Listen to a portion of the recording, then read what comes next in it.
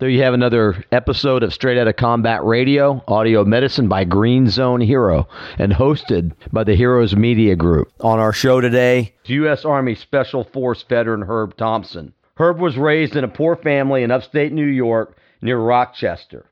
Interestingly enough, at around the age of 8, he knew he wanted to be a soldier, and like many of us, had some great mentors along the way who helped him through the rough stuff. His mission is out to bring transitioning SF operators to the businesses that can use their unique skill sets. He's dedicated, a proven solution seeker. It's our pleasure to bring to you Herb Thompson of SF to Biz. You're a steely-eyed killer shadow in the night. You were born to fight. You gotta light 'em up. My name is John Krotek, and I want to welcome you to Straight Outta Combat Radio, audio medicine by Green Zone Hero. We're here to honor the wisdom of America's most valuable asset, her combat veterans. We're authentic, we're empowering, we're American. Save us all before they burn it down. On our show today, U.S. Army Special Force veteran Herb Thompson. And like many of us, he had some great mentors along the way who helped him through the rough stuff. I definitely can relate to that. Herb's road to the Special Forces units actually started in U.S. Army Human Resources, where he did a lot of things delivering huge sums of cash. We'll get to that. Then he went on to become a drill sergeant, which he absolutely loved prior to his time with the teams. Herb has had multiple deployments in the Middle East, including a huge successful stint in Afghanistan, where he advised and led Afghan commandos boots on the ground in combat activity. Herb has recently started a company, SF to Biz, which we want to hear a lot about. What he wants to do, he wants to empower Special Forces veterans to seize opportunities in business and to lead the way in the civilian sector like many of them did in the military sector. His love for his Special Forces comrades, both men and women, is undoubtedly second to none. And I got to tell you, from the conversations I've had with Herb and watching the short time I've known him, what he does, he is a solution seeker and a leader himself on a mission that is going to help the United States of America in a bigger way. Welcome to the show, Herb.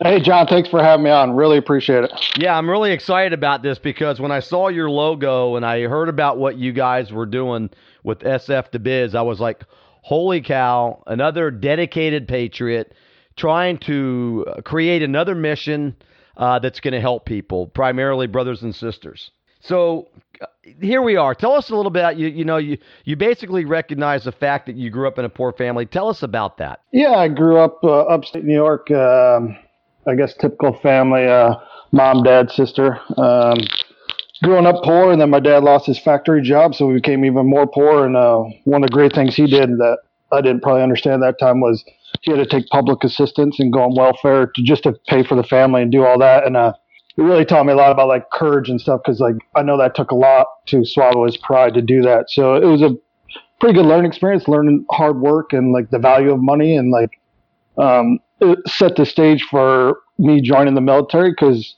yes, there was the patriotic, I want to serve my country, but also I'd be lying if there wasn't a, hey, I want to try to change my situation in life, make something of myself, and get a job, make some money, and get some college.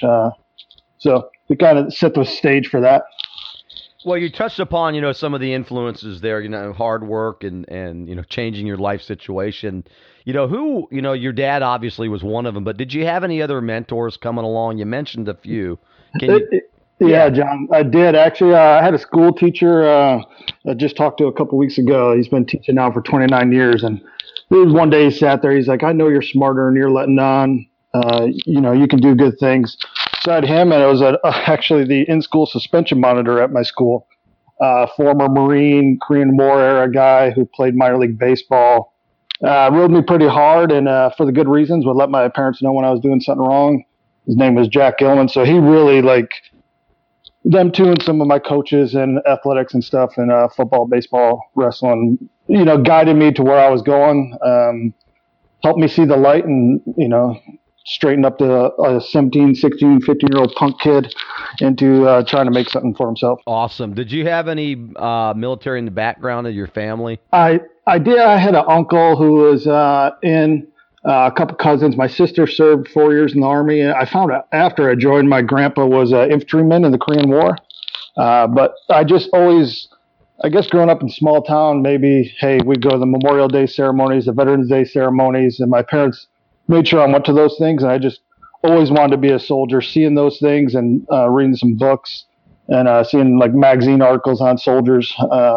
Just made me want to be one, and I knew from an early age that's what I wanted to do. So right out of high school, you went. So your sister's older or younger? Yeah, she's older. She's 5 years older. So she went a little bit after high school. Went in the Army, did logistics, and then got out. And then I went in straight out of high school at age 17, about a month and a half after I graduated high school. But I signed up during my senior year. So you knew what to expect already from your sister? I mean, was it a huge transition for you? No, actually, it was kind of, I loved it. Hey, just go work hard, do what you're told. It's kind of easy. Yeah, it's a good way of looking at it. I guess if you buck the system, you don't last too long, do you? Yeah, or, pain comes with it, especially in basic training.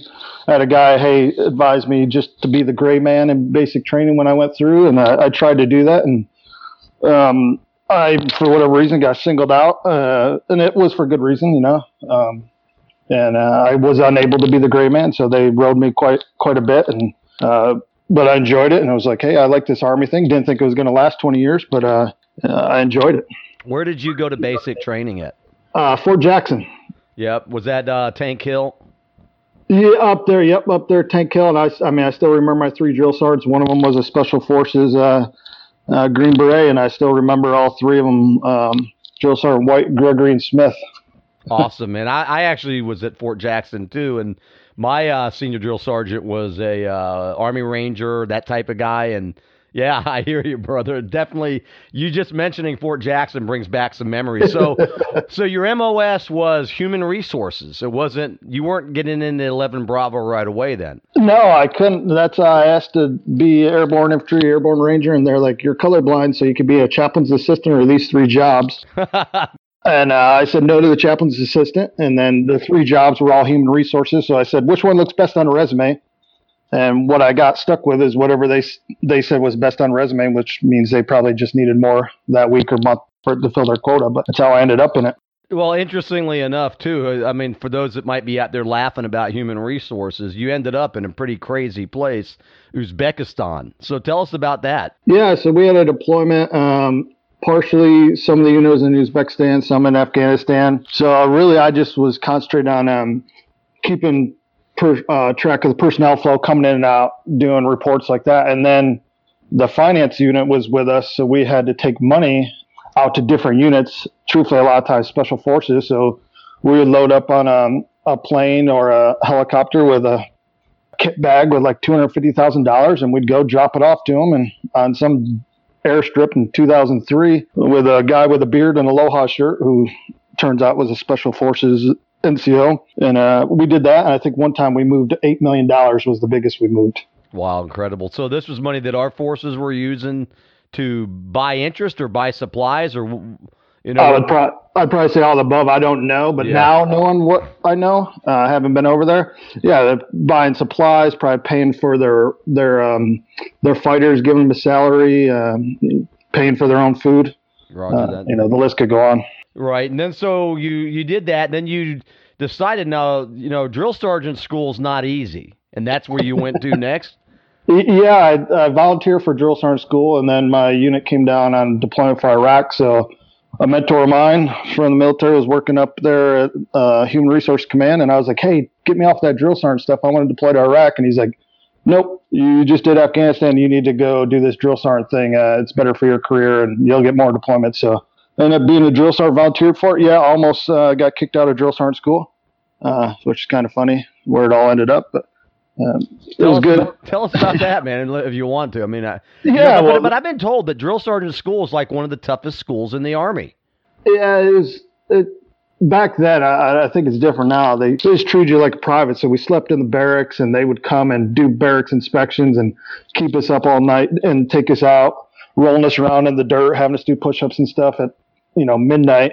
And I kind of just got sick of it and stood up and was like, hey, we're not doing this anymore. And the whole class stood up with me. So they kind of got upset that I led a little mutiny. But, hey, we stopped getting messed with for the rest of a couple weeks. I get that, man. So where did you do drill sergeant duty at?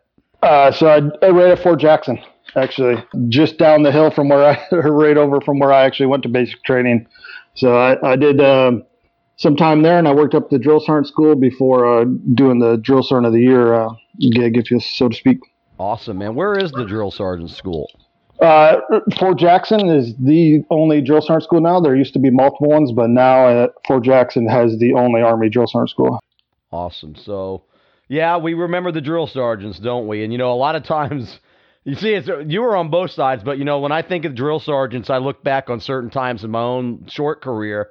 At the time, you didn't really understand what was going on, but in retrospect, you get it. And I got to tell you, the drill sergeants that I came in contact with at the company level down to the platoon, those were some very, very, very professional people who took their job seriously, and I was a sponge for it. And so thank you very much for being a drill sergeant and helping train all those soldiers.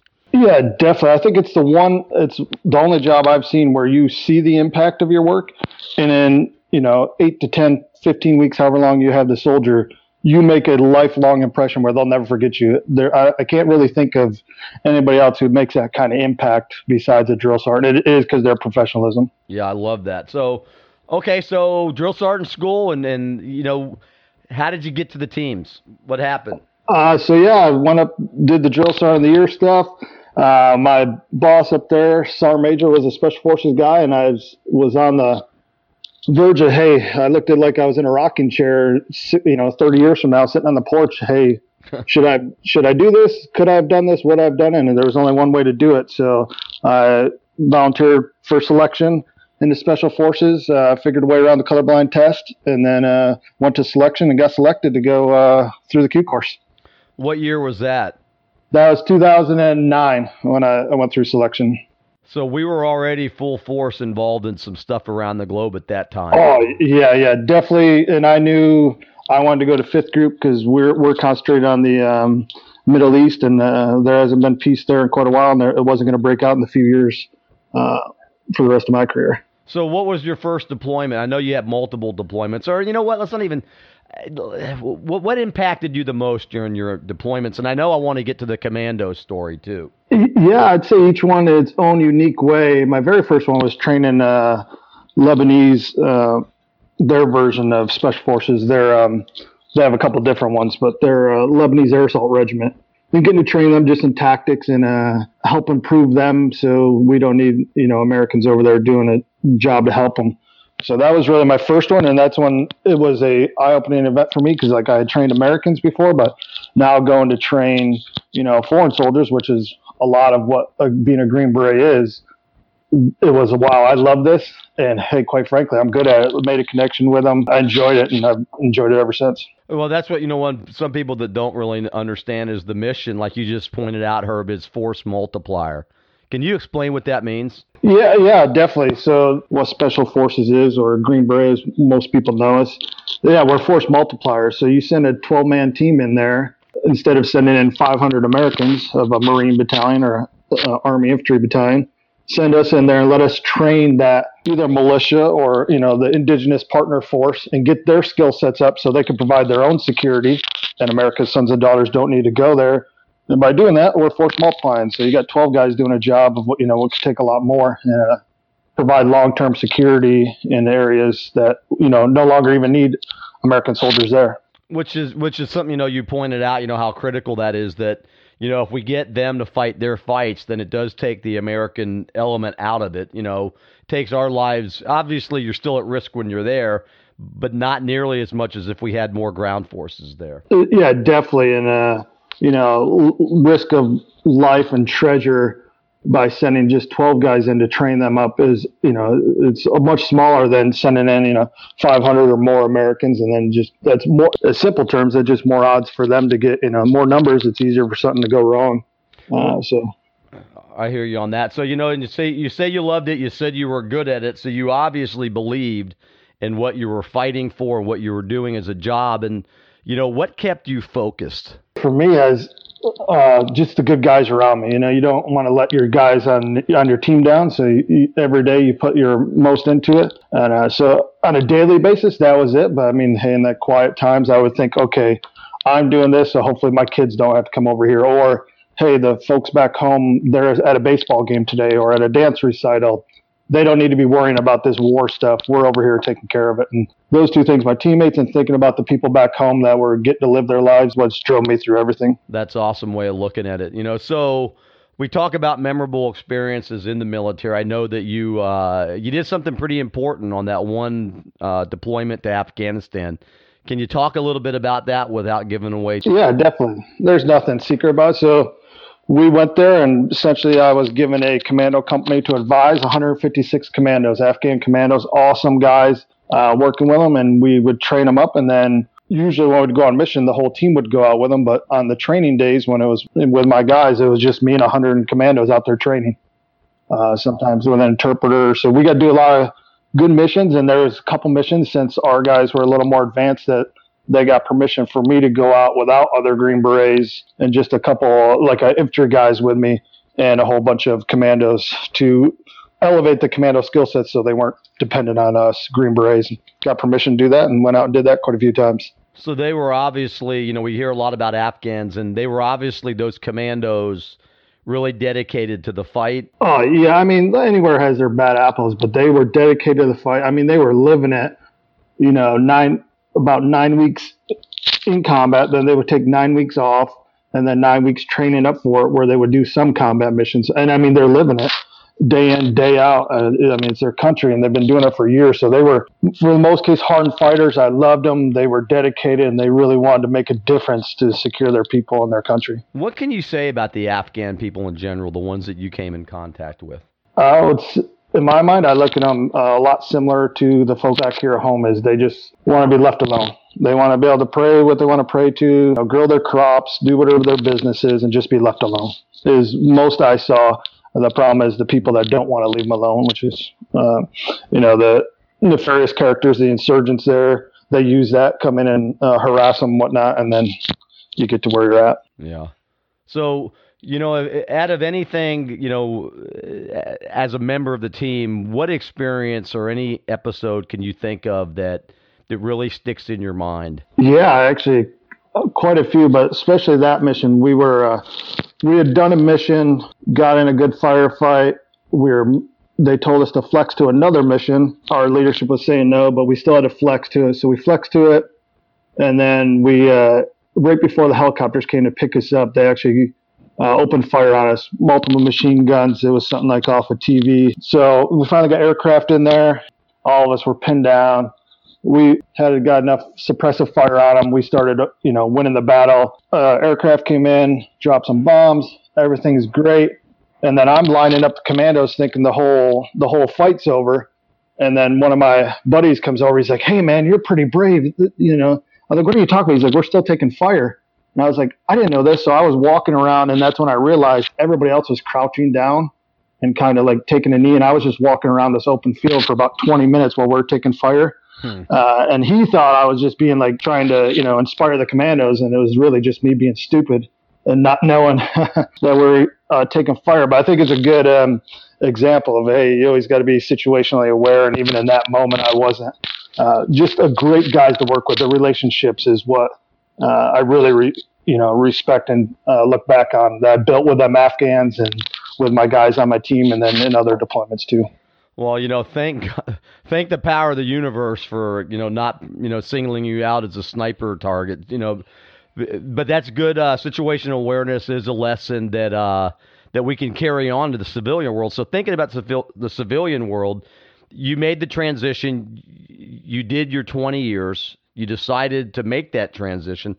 Tell us about the transition. Yeah, so my mindset is I'm treating it like a mission, and I'm still going through that transition process now. And everything that's made me successful on missions by studying the preparation we did, making plans, courses of action to follow. That's what I've done with my transition. I really look at it. We have to learn a new language because people out in the private sector don't speak our military terms, and we got to learn the new business terms. We need to learn the new culture because what's the culture of the business is it's different than the culture we've been here on the teams or any veteran is. Service, hey, it's flat out different. And there's that military civilian divide where less than 1% serve. So we have to go and share our story and also educate people on what skill sets we're bringing because they may not naturally understand it. So as I'm going through the transition, said, hey, I saw a problem there where wasn't anything specifically to help Green Berets and leverage their unique skill sets that we have. So I said, I'm going to make a difference here and find a solution. And we started that with SF to Biz to empower the guys to seize opportunities in business and go through that transition. I think that's a lot of stuff we talk about. I think you and I have talked offline before about the mental aspect of it.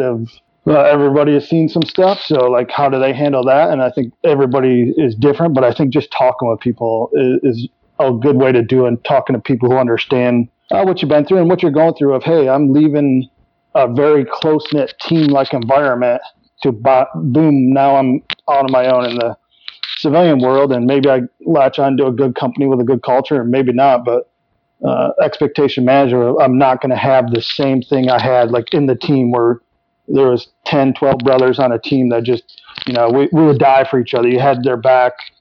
We'd fight internally like any siblings would, but, we would go to bat for each other, and you could always count on them. And that isn't necessarily easy to find out there once we transition. So doing as much as we can to find some like-minded people to at least have that bond with and then be able to talk about it, I think helps out.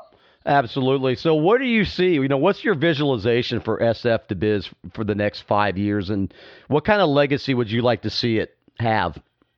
Yeah, I would say in a big grandiose way, making America a better place. I think, more veterans that can be empowered to create businesses and do the good things they did overseas back home. We just make the country better, specifically our niche with the unique skill sets of a Green Beret. Growing them about 550 to 600 Green Berets get out a year.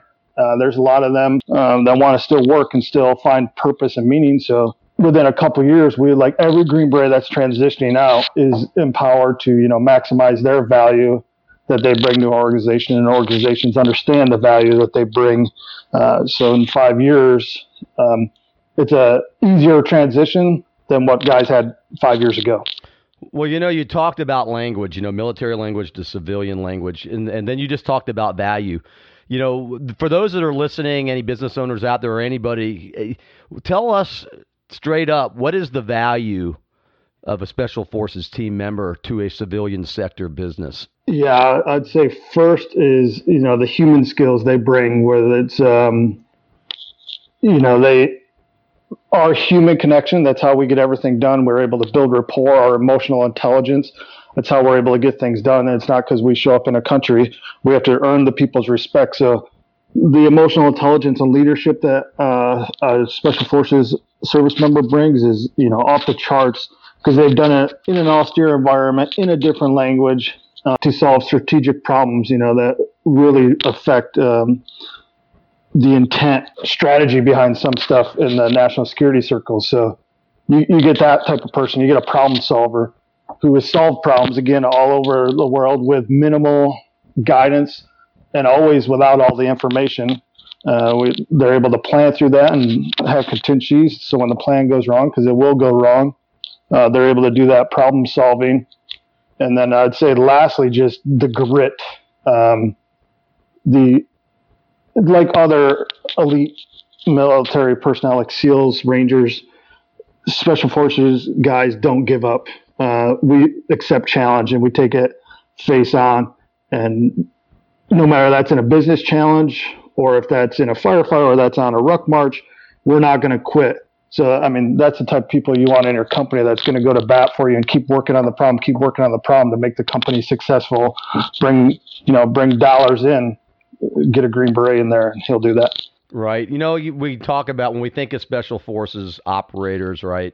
Some of those guys don't like that, but when you think about that, it's always about teams. Can you tell us how important teamwork is to the special forces operator? Oh yeah, big time. Without a team, you're nothing. Especially in special forces, because we're geared around our special forces operational detachment alphas, which is a 12-man A team. Everything is done with a teamwork. Everybody's cross-trained between each other, and when we go out and work, we're always working with that team who deploys and takes on a mission set, and then we can break down into smaller groups to do submissions on that. But we're always working together with our team, and like the big thing is we know I got a very dependable guy who's a problem solver with that grit, who I can count on watching my back, and vice versa. So teamwork is crucial for us. Well, I know some of the big things that we're looking for in business these days. We read about it all the time, Herb. Is it inclusivity and diversity? And tell us about the experience of special forces operator in those areas. Yeah, definitely. So I think of diversity in a lot of ways, and like a diversity of thought being one of those that are big. I'll just use me as an example. I've worked in 9 countries with 9 different cultures. Just over the last few years of deployments, working with, each one is its own unique culture and its own unique language, its own problem sets, if you will. So being able to handle that and understand that and work with that and actually maximize the value that people bring, I think that is another thing that special forces guys bring, is they understand that diversity brings success and how to maximize that diversity for the most potential value going forward. Absolutely. So it's an understatement to say that when when a company looks at a special forces soldier, they're not just getting any standard issue. They're getting somebody with elite skill sets. Yeah, definitely. And I actually was having a discussion the other day with a psychologist. So a great thing about special forces, you got a guy who's already been through multiple selections and volunteered multiple times to be put through the ringer, if you will. They went through basic, they went through airborne, they went through the special forces selection, they went through the special forces course, and they've done the missions. The guy's already been selected and vetted to be a elite person based off of those tasks. That job's done. You don't even need to do a selection process. You got a good guy there that is smart, can work hard, and solve problems. So, take advantage of that. And, no disrespect to any other soldiers or sailors or airmen or any of that, but, what you're telling me is basically you have a high-value employee right here. Yeah, no disrespect to anyone else. We're just different and possess unique skill sets that will bring value, and all the guys I talk to are out. They're successful. Their companies are seeing the value that they're bringing by being that force multiplier within the company, and not just helping their little section of the company, but like having benefits, that are tangible and intangible across the organization. Right. Let's shift here for a second. When you hear the word freedom, what does that mean to you, Herb? That means thank God I live in America, and that's the way I look at it. Hallelujah, man. I get it. I kind of look at, hey, I won the lottery by being born here in America, and but I also think it's not free. That's came with a price way before I ever came along, and it will after this. So I wanted to do my part, and I've done that, and I encourage people to understand that, the freedom is not free. And I think a lot of times people take it for granted living here in America that, hey, right now I can go, take a walk with my dog, or I can go down to the park with my kids, and that's, they don't even think about, and I'll be guilty of this too. Like, wow, right now there's people manning combat missions, outposts around the world, so I can do that here at home today. It's something, if we all thought a little more about that, maybe we would appreciate it a little more, because I've been there. I've seen evil. I've seen it overseas and what it's allowed to do and how people have to live. And that's just not the case here. But I think here in America, a lot of people take that freedom for granted, and they don't understand how there is not freedom in a lot of other countries around the world.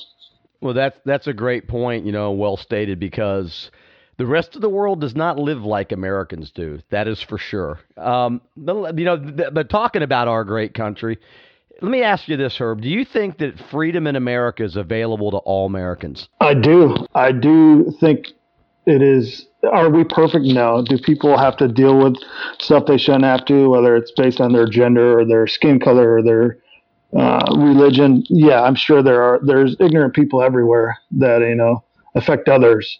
But in this country, you can achieve what you want to achieve. You can get to school. You can get an education. You can better yourself, and you're only limited by your own barriers in this country, in my opinion, and what I've experienced. What do you think it's going to take for all of us, all Americans, to have or to be able to have that, experience that freedom? I'd say a couple things. One is you have to believe that you have that freedom and that you can do it, and not put barriers. So if somebody's putting a barrier in their own way because they think they're not, you can't hold yourself back because there's going to be forces in life that hold you back.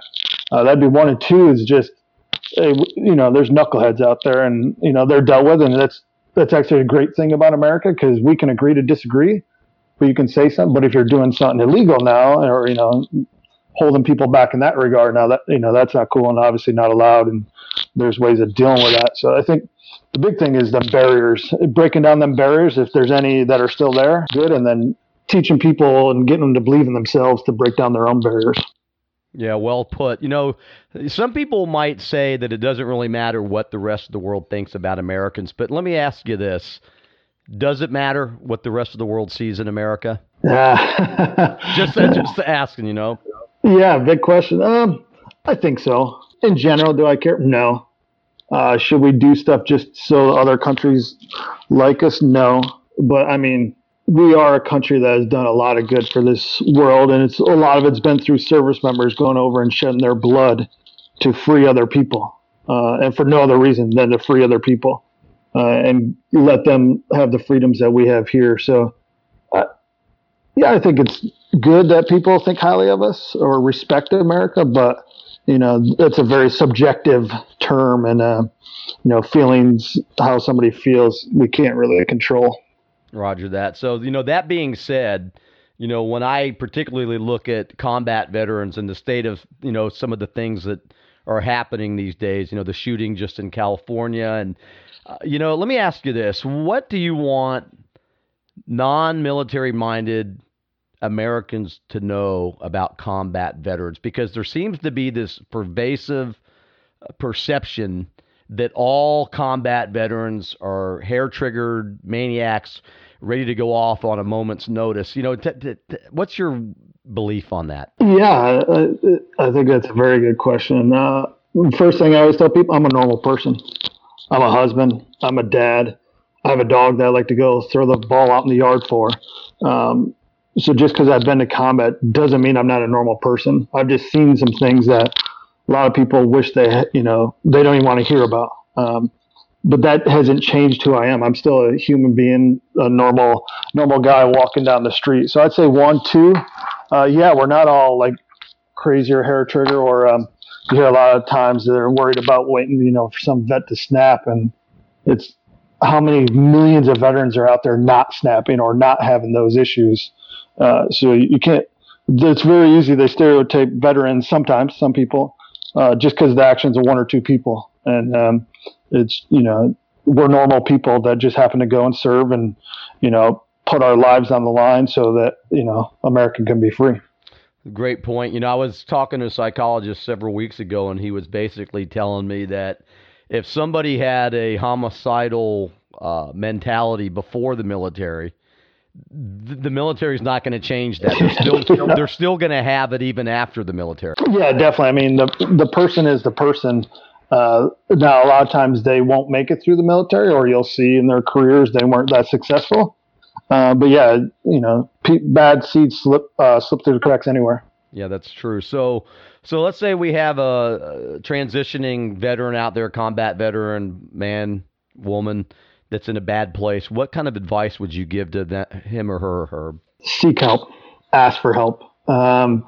It's something that as a veteran, we don't usually like to go ask for help because, especially with like special forces guys, we don't, hey, I can figure this out. I can do that. But ask for help because you're not alone. There's many of people that have walked through your shoes and walked in your footsteps. there's many people who want to help you. So, but nobody knows to help you unless you say something. So reach out, talk to someone, even if it's a close teammate or a veteran. But it doesn't have to be a veteran. But find somebody you can talk with and ask for help. I think that's the big thing. It's okay to ask for help. Yeah, you're so right about that. And it's actually, it's hard to believe when you're thinking about it, but it takes a lot of courage to actually reach out, and you're not going to be ridiculed. And you're right. There's so much help out there if you just look for it. Yeah, and there's that stigma there of I don't want to be looked. So it does take that courage to go, hey, I'm messed up. I need help. And I think having that discussion with oneself first, once you can overcome that, then I think you're on the road to getting some treatment, some help. Once you overcome the internal battle of I actually have a problem, I need some help. Yeah, well put. So if there's a Special Forces transitioning soldier out there listening, and I'm sure there are, or a national corporation, a regional corporation, a local corporation that's interested in the skill sets that the SF operators possess, how do they get a hold of you? Phone number, email address, those kinds of things. Yeah, definitely. So first is be the website, www.sf2biz.com. And then our email addresses are on there. director@sf2biz.com is mine. Always willing to reach out, and I'm always willing to take anybody who wants to offer advice and insight and help Green Berets succeed as they transition out of the service. So what can we do to help support your mission? Yeah, I'd say a big thing is spreading the word. And we've talked about it here with overcoming them stereotypes of, the veteran, and not even understanding where people don't understand the skills that a Green Beret is bringing. It's not necessarily a stereotype, but bridging that gap, that information gap of educating people on, hey, here's the skill sets that a Green Beret or any veteran brings. We're talking about SF2Biz, focusing on Green Berets here, what their value they bring, and so people understand that. And I think the more people talk about it, the more people will recognize that. And there's also for the Green Berets, we have to translate our skills the right way. It doesn't help if we're, we have to transform in our transition to go join the corporate world or in a business, whatnot. So, that communication, I think, filling that information gap. So, briefly walk me through a successful mission with SF2Biz. Yeah, so a guy hits us up, says, hey, I'm looking for help, I'm transitioning, or I'm already out. Okay, here's some information. Let's look through your stuff. Where are you trying to go? And have a good discussion with him of where he wants to go in life. What's that next mission? What's the transition mission going to be? What industry they're trying to go to, what location, what they're trying to do. And then two things we really talk about is culture, finding a purpose. Because we aren't going to have the same purpose that drove us while we were on the teams doing what we were doing. So, hey, you can discount that, but at some point you're going to be looking for that purpose of, hey, I'm making money, but I'm not feeling it. So we had those discussions, and we connect them to mentors that have been there. Most of them are former Green Berets who have gone through the transition themselves, so they can discuss all of those things. They can help them with their resume. They put them in contact with people in their industry to help them succeed and get jobs as they go out. Once we do that, we connect to more than one mentor, so a guy gets multiple mentors helping him out. And then the guy secures his position he wants or his schooling that he wants, and then he goes ahead and pays it forward by helping the next guys coming behind him, and just circles the wagons back up and helps the next guy a couple years down the road go through the same process he did. So it's relatively seamless then. Yeah, I mean, it can be. And now the thing is, everybody's unique. Everybody has their own individual, not issues, but problem set, if you will, of, hey, I'm trying to go here, or here's my skills. This is what I'm trying to do. So, one guy it might only take a month, and other guys, it may be a year, depending on where they're going, what they're trying to do, and how, what those parameters are. So, but it's a pretty seamless process, and guys that we've helped so far in the process of helping really seem to like it, because they're getting like one-on-one attention from a Green Beret or somebody that understands what a Green Beret value is to help them. And we don't know what we don't know. So these mentors are filling in those gaps for the transitioning guys. That's awesome work. I'm really grateful to have finally got you here on Straight Outta Combat Radio. There you have Herb Thompson, Special Forces veteran and former drill sergeant, United States Army, founder and team member of SF to Biz, which is going to fill the gap in helping our transitioning Special Forces operators find the jobs that they need. And I also want to encourage the business owners and managers and leaders out there to hit you up, because you are going to have a treasure trove of human capital that can help their companies grow and prosper. So, yeah, big time. Yeah, absolutely. Is there anything else you want us to know, Herb, before we sign off here for this episode? No, I really appreciate what you're doing here, John, and the overall mission of, I think this is part of how we bridge that military-civilian divide here and break through some of them veteran stereotypes, is having guys like myself and the other veterans on here talking, and hopefully people understand just from hearing this that we're normal people.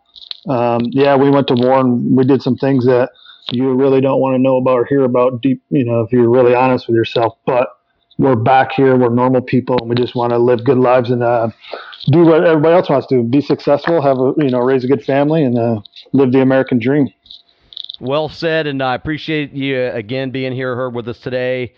Blessings to your family. I'm wishing you a happy holiday here the next week, and I look forward to our next conversation. And I know that I'm going to be hearing and seeing a lot more of SF to Biz as we start to build the network and spread the word as much as we can. Anything we can do on our end, we are here. We're coming to be on the same mission with you, and looking forward to the future. No, I appreciate it, John. It's awesome to be teamed up with you. Thank you, Herb. You gotta light 'em up before they burn it down. Thank you for listening to another episode of Straight Outta Combat Radio, audio medicine from Green Zone Hero. If you liked what you heard, then tell others about us. Like us and download us. And please remember, freedom is not free, and combat veterans are vital assets. They're not broken. Save us all